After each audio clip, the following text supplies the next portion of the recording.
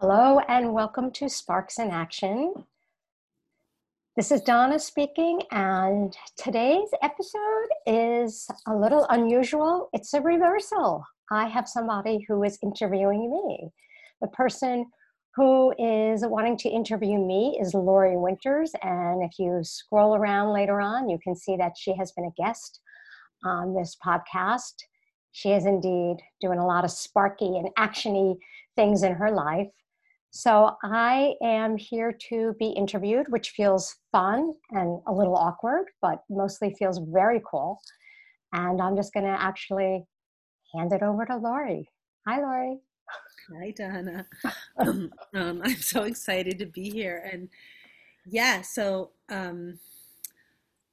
Donna, as you all know, does this like amazing work and interviews all these wonderful beings of wonder who are doing pretty maverick and deeply needed things in the world that the world is hungry for. And it occurred to me, well, who's interviewing Donna? Like, Donna is in some ways um, like the hub or like the occipital lobe, where all the lines of communication meet. um, and it's a it's a piece of community building.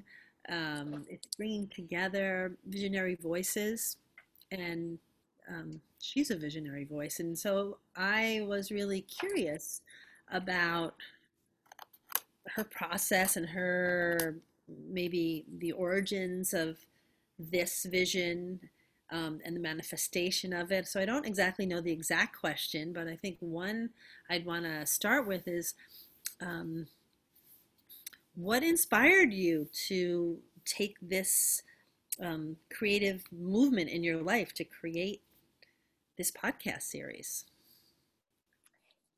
Well, before it was a podcast, it was something else. It was an energy that was germinating in me. And so when I originally started it, the name came to me very clearly, and that was about three and a half years ago. Um, because I've been thinking a lot about how so many, when I say ordinary, everyday people, we're all extraordinary and ordinary. In other words, we're all, and I just thought, wow, there's so many people contributing so much to this world, and they're not getting a lot of playtime. And I would love to highlight these acts of care and repair that people are performing all the time. Mm. And just, it's kind of like get to know your neighbor. It doesn't have to be a neighbor in the sense of physical proximity, but your fellow human, your fellow citizen. So when I first started Sparks in Action, I created a couple of videos. And the videos were oriented towards highlighting a couple of these kinds of acts that people were taking. One was called Women Who Walk the Talk, and I highlighted two women. One is a woman in my neighborhood who I noticed for years would walk around this beautiful loop with a big trash can and pick up garbage in her own time, no drama, not letting anyone know about it. Another is a dear friend of mine whom I was visiting down in Florida about 4 or 5 years ago. And she took me on a beach walk, and all of a sudden she takes out of her pocket a big plastic bag. She says, oh, by the way, I'm going to pick up plastic to protect the sea life and the turtles. And so that was it. It was like, okay, I'm filming you. I'm filming this other woman, Laura. That's going to be a video. And then another video was about different, I won't go into the details because I can direct people towards them, but the next video was about people who were doing great work for the Hudson River Valley. So I interviewed some colleagues that I'd worked with at Clearwater, and I also interviewed someone from Scenic Hudson, put that together in a video, and called that one Take Me to the River. That's also on YouTube. And then the third one was, which I know you would resonate with, was my personal response to the sort of bifurcation of religion and science in our culture, or like wonder and science. my belief that the two could coexist. So I interviewed an astronomer at SUNY New Paltz, where you teach, and interviewed Rabbi Bill Strongen, who was my rabbi at the time, and had a beautiful conversation. And that one is called Stellar Wonder. And so you have things like a rabbi talking about fractals and Big Bang Theory and Kabbalah, and then you have an astronomer speaking very clearly and succinctly about how, in fact, we are made up of elements and what that means scientifically. So anyway, so that's how Sparks in Action began. And then, truth be told, the whole idea of creating a lot of videos became cumbersome. I had to have somebody do video editing, and he was a really sweet guy, but it was like too awkward to try to make all this happen. It was taking up it wasn't the right forum to continue with. So I let it sit for a while. And then I literally woke up one morning and literally like rolled out of bed, put my feet on the ground and said, oh, Sparks in Action is going to be a podcast. But that's the very long answer. I love it.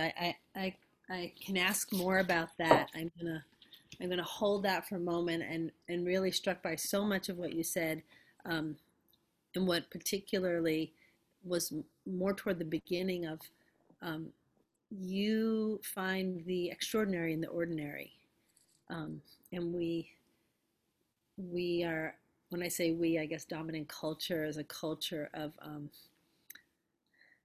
Broadway and Hollywood, and the fantastic things are like far reaching, or they're outside of us, or there's a fourth wall, or they're separate from who we are, but you bring it to the everyday and to our neighbors and to our community, um, which I think we need so much now more than ever. Like we've always needed it, but we need it now more than ever. So very struck by that. Um, I wanted to ask you as you were talking, and this is probably my lens, um, if you could, if there is a person or persons, um, or a teaching in your life growing up that in some way informs this work in the world that you're doing now. Oh, you know, I love the question, and I find it a really difficult question to pin down, because when I think about things like that, I think that it's such an amalgam of so many people, so many experiences, um, that it really, it's interesting. I'm always at a loss. It's like when somebody says to me almost like, what's your favorite book or piece of literature? It's like I become at a loss because I feel like there's so much that to kind of narrow it down feels feels a little bit impossible. But I will say that um, as a kid, I spent a lot of time in wonder. I was kind of quiet. There was always part of me that had like a step back and a wide lens, if you will, and felt a little out of step with like what was going on. So I'd kind of like zoom out a little bit, not in a disassociative way, but more in a way of just like, what is this thing? But you know, you're a kid, you don't really have language for it. And then as I got older and older, I had language for it and began to study psychology and philosophy, and then went into the world of therapy. And then, so there was that approaching it in through the mind, but always the heart was always a very loud voice as well.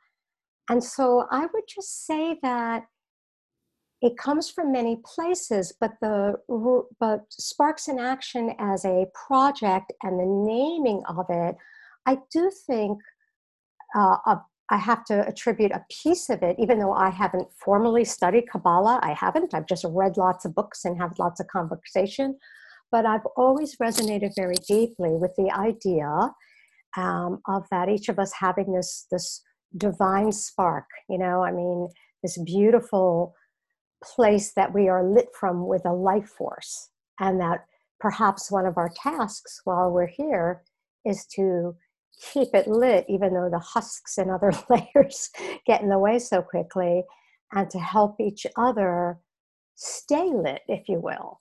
So the name Sparks in Action has a direct link to the idea of the divine spark, but it's sort of also very honestly, and I know you can understand this, it's sort of ecumenical in that I feel like it's so universal, this whole idea.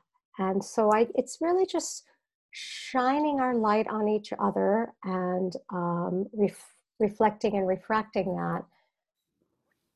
But really, there's not a one thing. I mean, yeah, I could go on and on about different experiences and how they contributed, but that would be long and meandering. That's you and I when we take a long walk. Yeah. I mean, everything you've said just now is very much part of Jewish wisdom tradition. Mhm. And Right. and that's the one that happens to be my path, but it could Right. very much be part of lots of other wisdom traditions. Right. Um, but the task part of um, gathering the sparks or seeing the spark or reflecting the spark, it's in liturgy. It's in liturgy, and it also may Yeah. be in the Bhagavad Gita or the Quran or other holy texts, but it's definitely in Torah. So it's just really, I'm always curious, like, did that ethic of care and um, commitment to keeping the light lit. There's a phrase Eish Tamid Tuka Ala Mizbeah, that we will keep the eternal light lit all the time. The Oh, it's altar, beautiful. Yeah.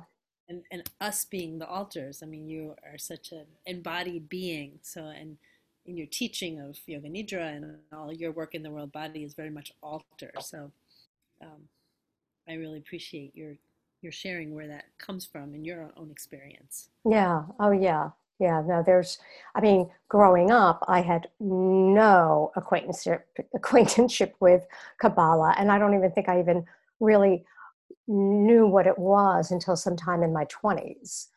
I mean, I grew up as, Reform Judaism, and it wasn't just part of the language at all. Maybe I'd like heard the word. And when I just started to read some books, particularly like in my 30s, it resonated so deeply.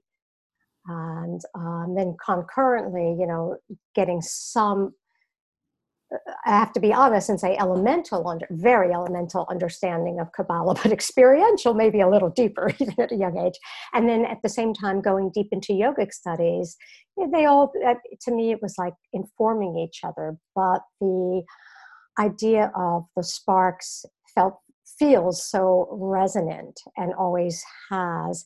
And the other thing, in terms of a very like so down to earth, the thing about Sparks in Action, it's all like so earthy and down to earth. It's like people literally getting their hands dirty, figuratively getting their hands dirty. Like that's what these acts of care and repair are. And yeah, tikkun olam, the idea of like we're healing the whole world. All of our actions are contributing to this. That also, uh, from my Jewish background, tikkun olam, which again I didn't become acquainted with that term until like my 20s or 30s, uh, also feels very, very resonant. And so that's why the I don't even like to use the term, Lori, small acts, because it diminishes them. So, like, I like to think of it as sort of like the Mother Teresa model, like any act with great love has great power. And so that is why I'm less interested in the people who are in the public eye. What they're doing is great. Let them be in the public eye. That's beautiful. But I'm a little much more interested in the people who are not in the big public eye, who are living their lives and contributing a lot with great love and great honesty and grit. Mm.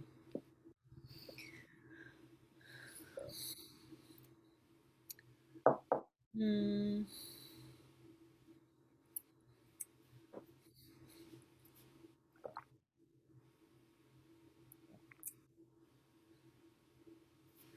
I have many more curiosities. I'm curious about,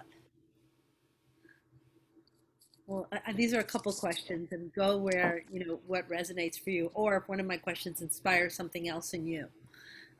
So this is not your conventional interview, as you can tell. And Lori, would you and I ever have a conventional conversation? Listeners, we take long walks and have these amazing conversations. Sometimes they're linear and filled with rigor and logic, and sometimes they're all over. They're always beautiful. Anyway, I digress. Go ahead. Well, one of my questions is there someone in your life who is no longer living on this plane, Hmm. who would have something to say to you in seeing you do this work in the world? That's one question. Wow. I don't know if that's too, that I'll put that over here. Okay. And the other one is something around, um, you also give people an opportunity to tell their story. And that also is I think it's rare in dominant culture. Unless people go like to therapy or counseling or a clergy person. But you really give people a space to tell their story through their work in the world, but they're really telling you their story of who they are through their work in Mm-hmm. the world. And that's an amazing gift to give to people.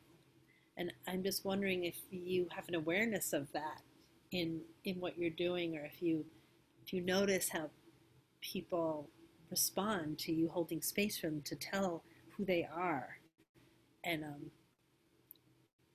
be out about who they are, Mm.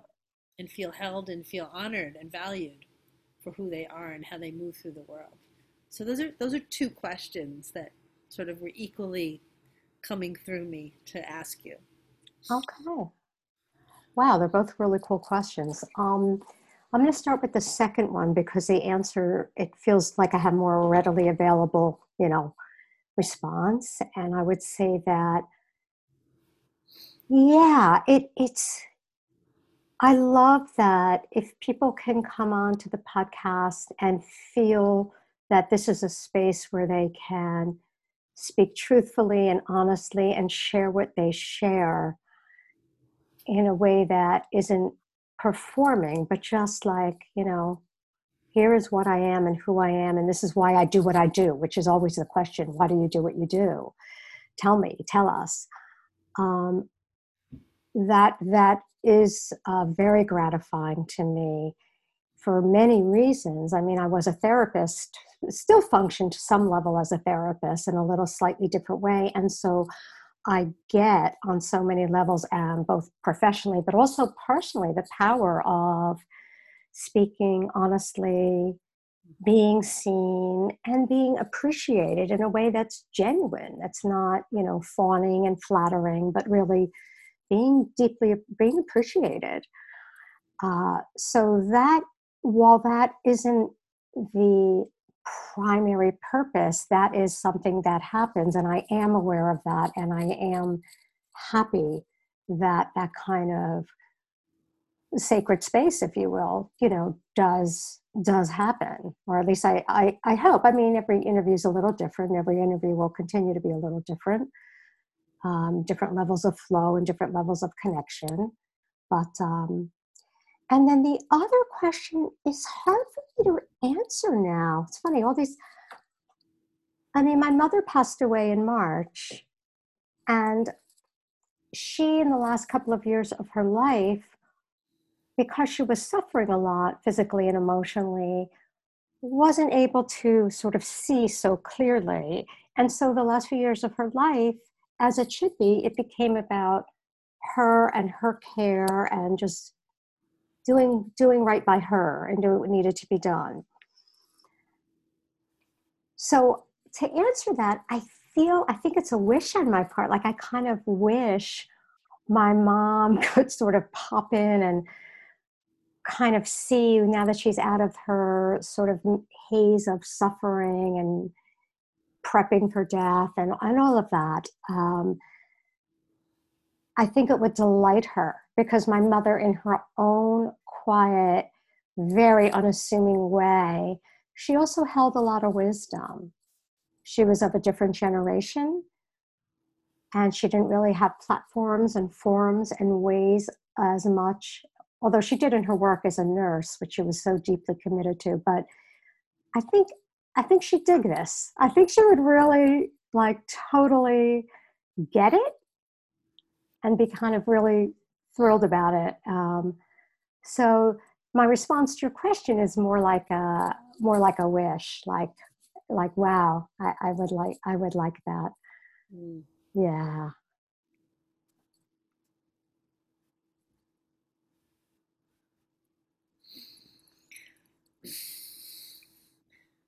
Maybe it's so also. We don't know. Yeah, Right? We don't know. yeah. So I Mama, asked it because oh, I go like, ahead. oh, I was gonna say I like to think about, my parents have been dead for some time now, but I I like to think about how they would feel seeing me and my work in the world, and then Mm, um, your mom uh, your mom died not that long ago, so you know grief has no timeline, and when they decide to visit us has no timeline. And mm, I think I have dreams, when my parents visit me and they're like, wow. And there's something that feels really good to be held by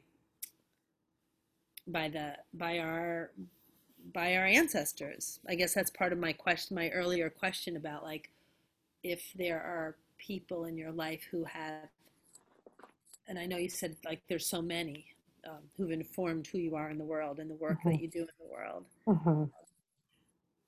just by how they move through the world, not even a particular thing. Yeah. And to add to that, I think a lot of people in my present life, I mean, it's like a constant informing and a constant mutual growth and mutual expansion project in so many ways. And I know Mm, for me, I can say that I'm sort of attracted to that kind of energy. You know, I love that kind of mm,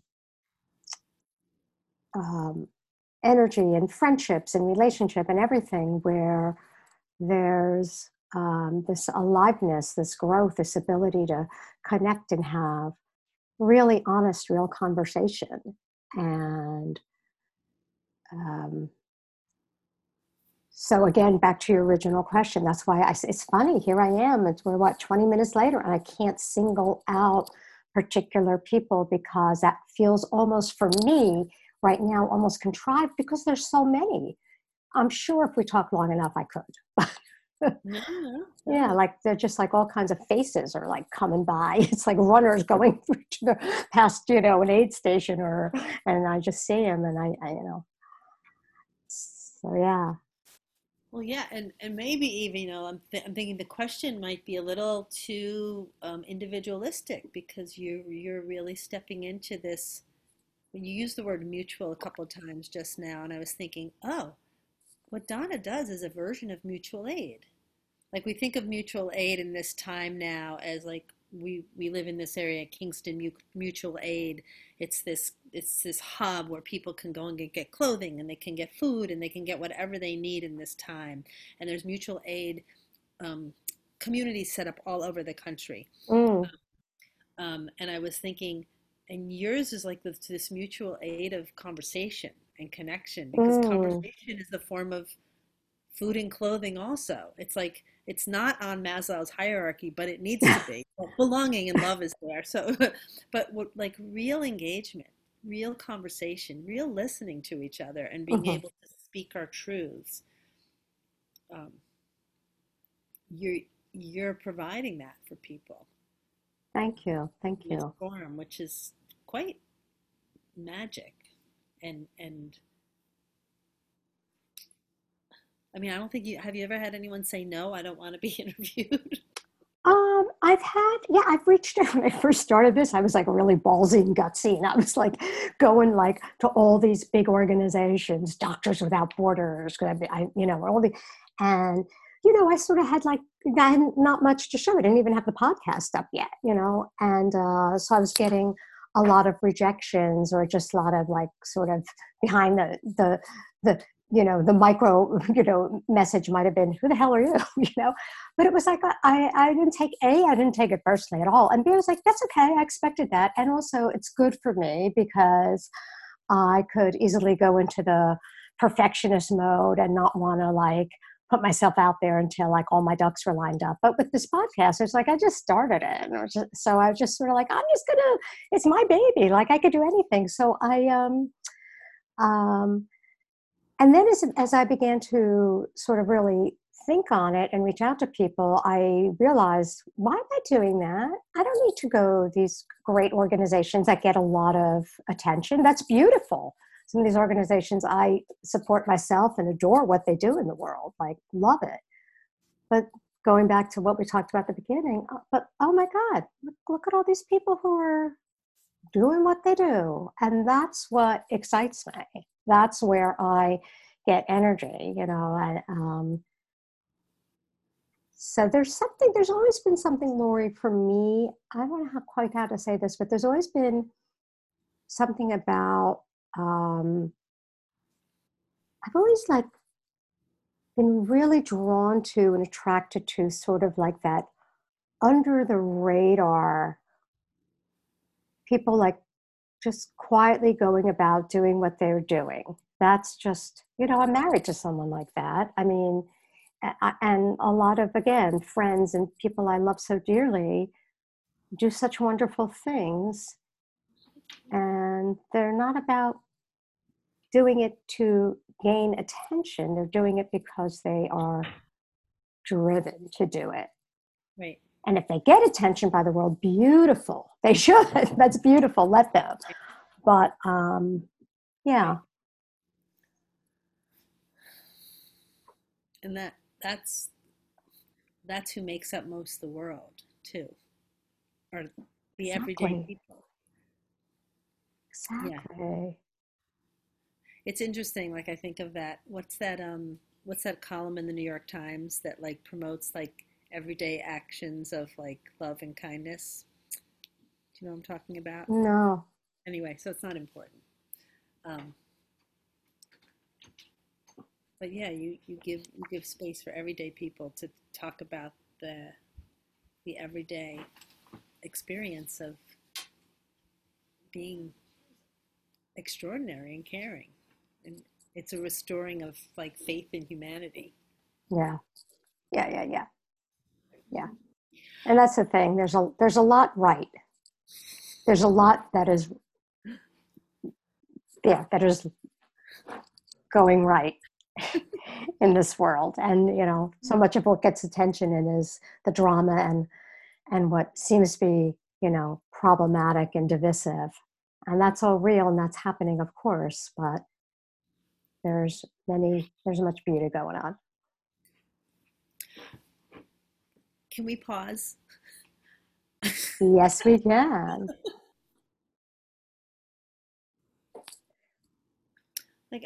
Like what I've said this and we've talked about it already in here, and I guess I just want to like speak it again. I'm really struck by um, the extraordinary in the ordinary.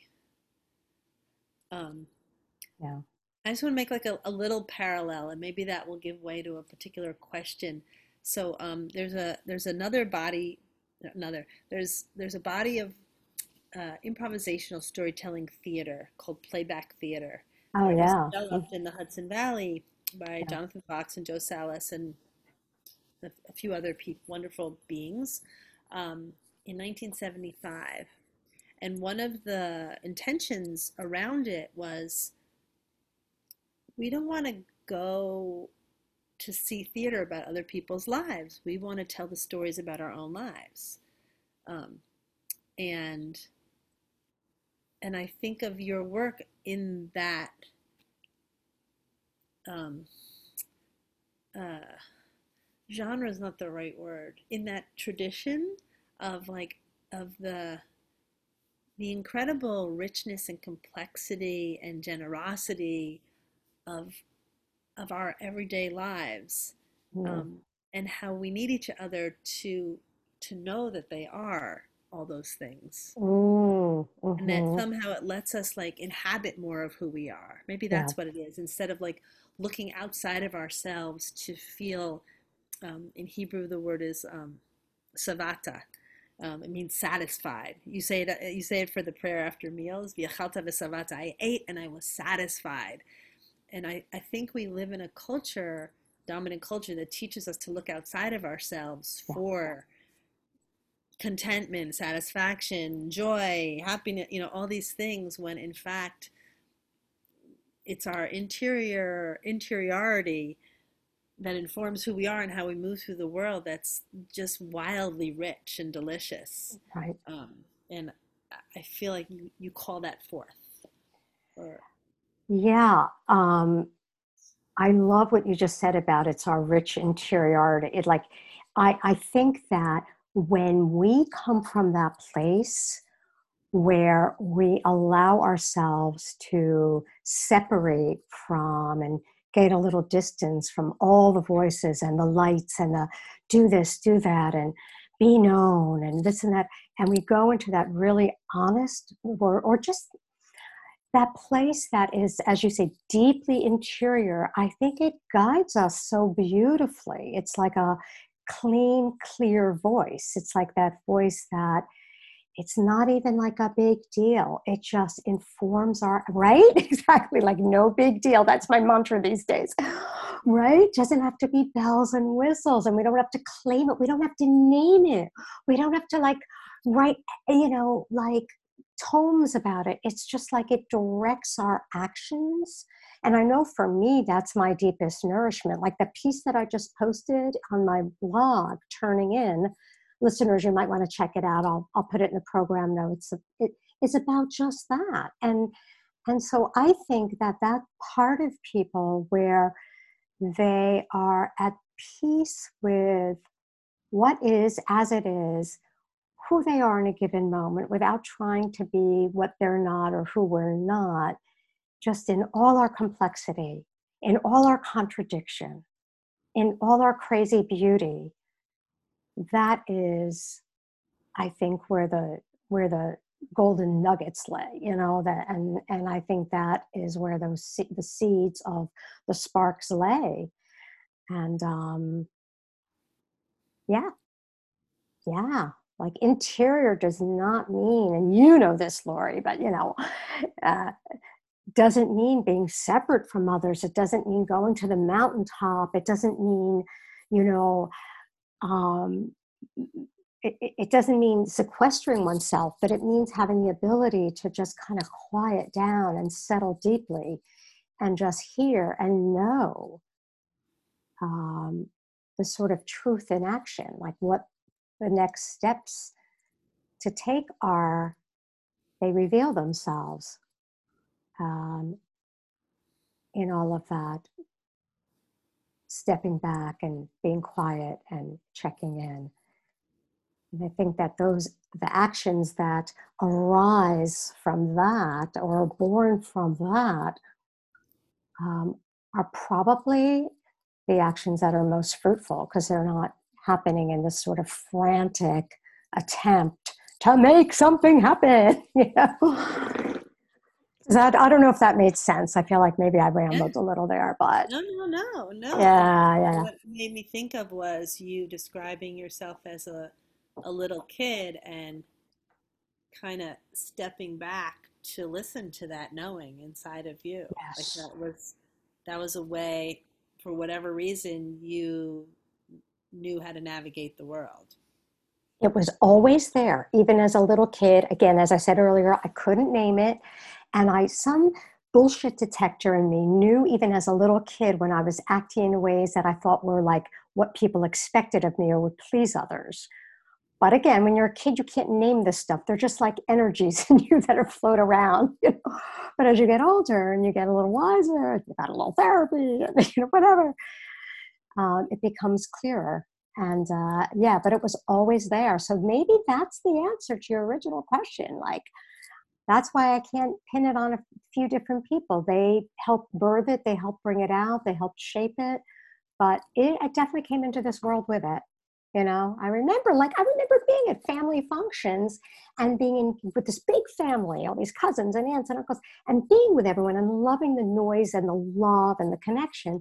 And then I remember these like zoom out moments where I could like see like insights, you know? So yeah.